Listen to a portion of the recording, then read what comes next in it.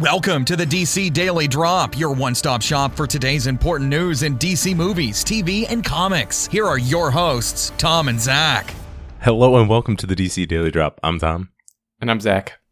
And we're going to be talking about the epilogue to Wonder Woman, which is not a very long clip, unsurprisingly. So spoilers if you haven't seen Wonder Woman or the epilogue, titled Etta's Mission. But this is essentially a really quick kind of scene with Etta and the rest of the team. We've got Charlie, Samir, and Chief meeting back up together at that pub, would you say, from the film. What did you think of this little clip, Zach? Yeah, I mean, it was definitely fun. Had a lot of fun little moments in it. I don't know why, for some reason in my mind, I was like, when I heard that it was called Etta's Mission, I thought we would like see them on a mission. And then after I saw this, I was like, this makes a lot more sense. I don't know why they would spend all that time and budget to like actually go film on location and go on a mission or something. Right. More set up for the mission than the mission itself. But it was a fun little clip. You get to see more of these characters.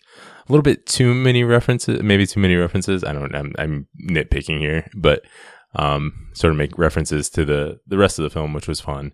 And have some new character interactions, which I thought this was a lot of fun. I thought Etta was good in this. And it was just good to see these characters once more that we probably won't see again. Right. And like you said, if you had nitpicked maybe too many references, almost like breaking the fourth wall sometimes. But like you said, I think it's fine in this small clip. If it had been like this in the movie, I think it would have been insufferable, but it's fun to have. And just this short little clip that doesn't really mean anything, you know? Yeah, definitely a fun setting. And if you hear, it's got all these connections to Justice League and stuff like that, I think that's been overstated quite a bit. Although, it does have a little bit stuff there. But again, it's just a fun clip. And so I would love it if they did this on every, Blu-ray release and had a little something extra. I think that's fun and a fun way to show more from something that wouldn't have necessarily fit into the film, but it's still good to see. Yeah, and especially like you said, with the characters that we probably won't get to see again. Right. So quickly, they, overview here, they find something very old and powerful along the Western Belgian front, and this team has been hired to recover the artifact and return it to the Americas, I believe she says. And so Etta is sort of heading up the mission, and the team isn't really sure if Etta should lead them, but then she sort of smashes a guy's head in with a beer bottle, and then they're ready to listen to her. But there's a fun moment. I really like the Diana. Diana is just a wee lassie, and she can lead. And Diana is different. She's taller. just fun character stuff there. Yeah, and there's also the part where they're trying to think up of a name maybe for their team or what to call themselves, and they come up with the Wonder Men. Yeah, so I guess that means she has officially been called Wonder Woman some point in the continuity, because that was kind of the weird thing that took me out of that, because they never called her Wonder Woman. Nobody on the team especially, and I don't think we saw even a headline or anything like that referred to her as Wonder Woman. So apparently that happened sometime off screen between then and now. Yeah, and that does highlight something that I didn't even think about when we watched the film for the first time. Is I was expecting to see like you said, a newspaper headline or at least something like that, because a lot of people noticed her and what she was doing. Like, she saved a whole village and all those people know about her. You'd think there'd be something somewhere. Those people aren't around anymore. Well, yeah. So that's kind of like the dark and twisted way of how they did that. Everybody who knew about Diana was either this team here, or they were in that village that was attacked. That's true.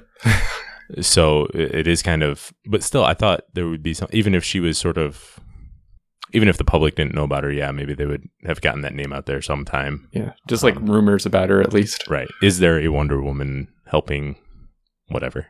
Yeah. But yeah, so we obviously see it looks at the end. It looks like they're going to retrieve a mother box, which is pretty cool. Yeah, it was funny because, obviously you were like looking and combing for Easter eggs or something, and she opens up the the folder. I'm like, okay, I'm going to try to like zoom in maybe later and try to read some of that text. What's that logo up there? And then she moves the papers out and there's the giant picture of a mother box that they're zooming in on. Right. Like no need to pause or anything. Although, I don't know, I haven't looked, maybe I should pause and see if those papers do say anything. But yeah, clearly the point they're trying to get across here is a mother box without mentioning it or showing it. Yeah. So that makes me think, remember the first Justice League trailer, we saw the sort of medieval gear guys burying a mother box. Right. Way back in the original trailer. And so I'm assuming this would be that mother box. And it gets discovered and it gets returned to America and eventually becomes Cyborg's. The mother box that saves Cyborg. Yeah, that seems most plausible. They take it to America and then the American scientists are working on it for a while and somehow it ends up in the hands of Mr. Dr. Stone. Yeah, that's what it seems like to me. Because from what we know, it sounds like there's 3 mother boxes in Justice League. The Amazons, the Atlanteans, and now this one on Earth. So or obviously in man's world, whatever you want to call it.